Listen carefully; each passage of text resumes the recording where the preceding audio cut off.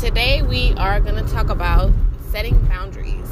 So it is 2019, and I know a lot of people may have just set this new resolution for themselves. And if one of your resolutions was to set boundaries, I'm going to try to help you out with making sure that you continue on to set your boundaries, or you need to get rid of the people who just can't understand that you need boundaries, because maybe you're an overly helpful person and you love to help people and you love to see people succeed.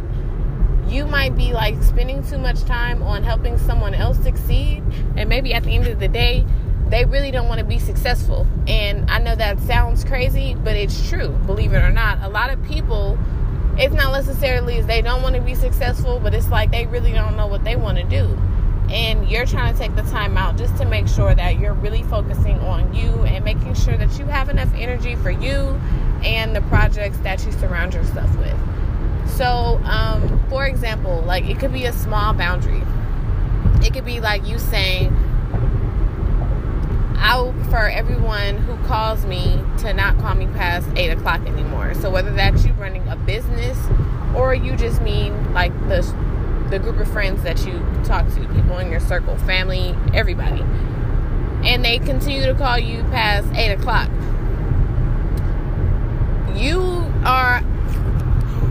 I'm not going to say you're allowed to give them a one-time friendly reminder.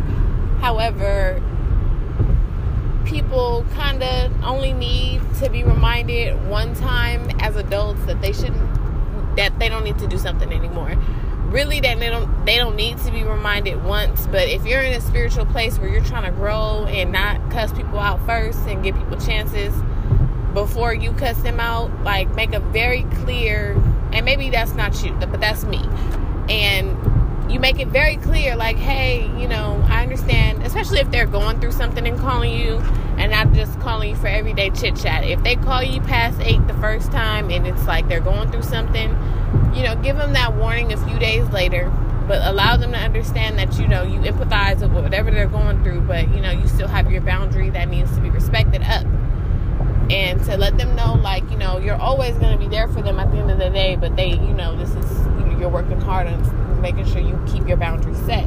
Now, regardless of whatever is going on, unless like it's like an emergency and their house is on fire or they're stuck in like the middle of the road or something like that, then everything else is like non-excusable under all circumstances. So, and that's just one. But anyone in your life, they should respect the fact that you're trying to get more rest or you're just trying to get more accomplished. And if they can't respect that, then they have to go.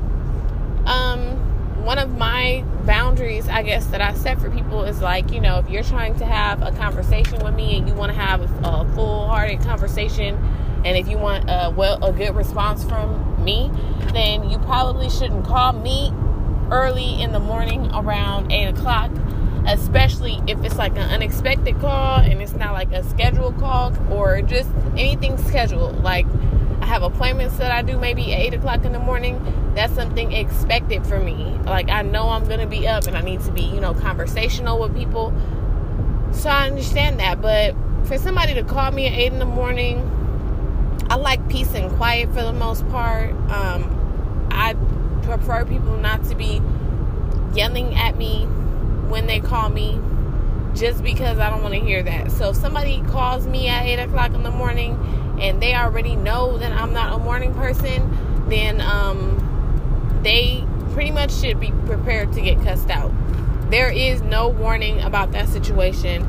It's straight up you getting cussed out at 8 o'clock in the morning because I did not ask you to call me and harass me about whatever it is. And most people just want to call me for chit chat and small talk. Like,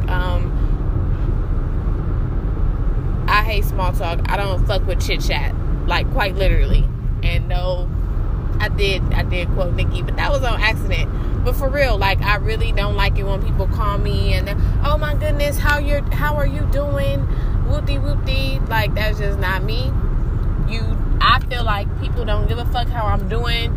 You just calling me to talk about whatever you want to talk about anyways. So hurry up and get done with whatever it is you want to talk about.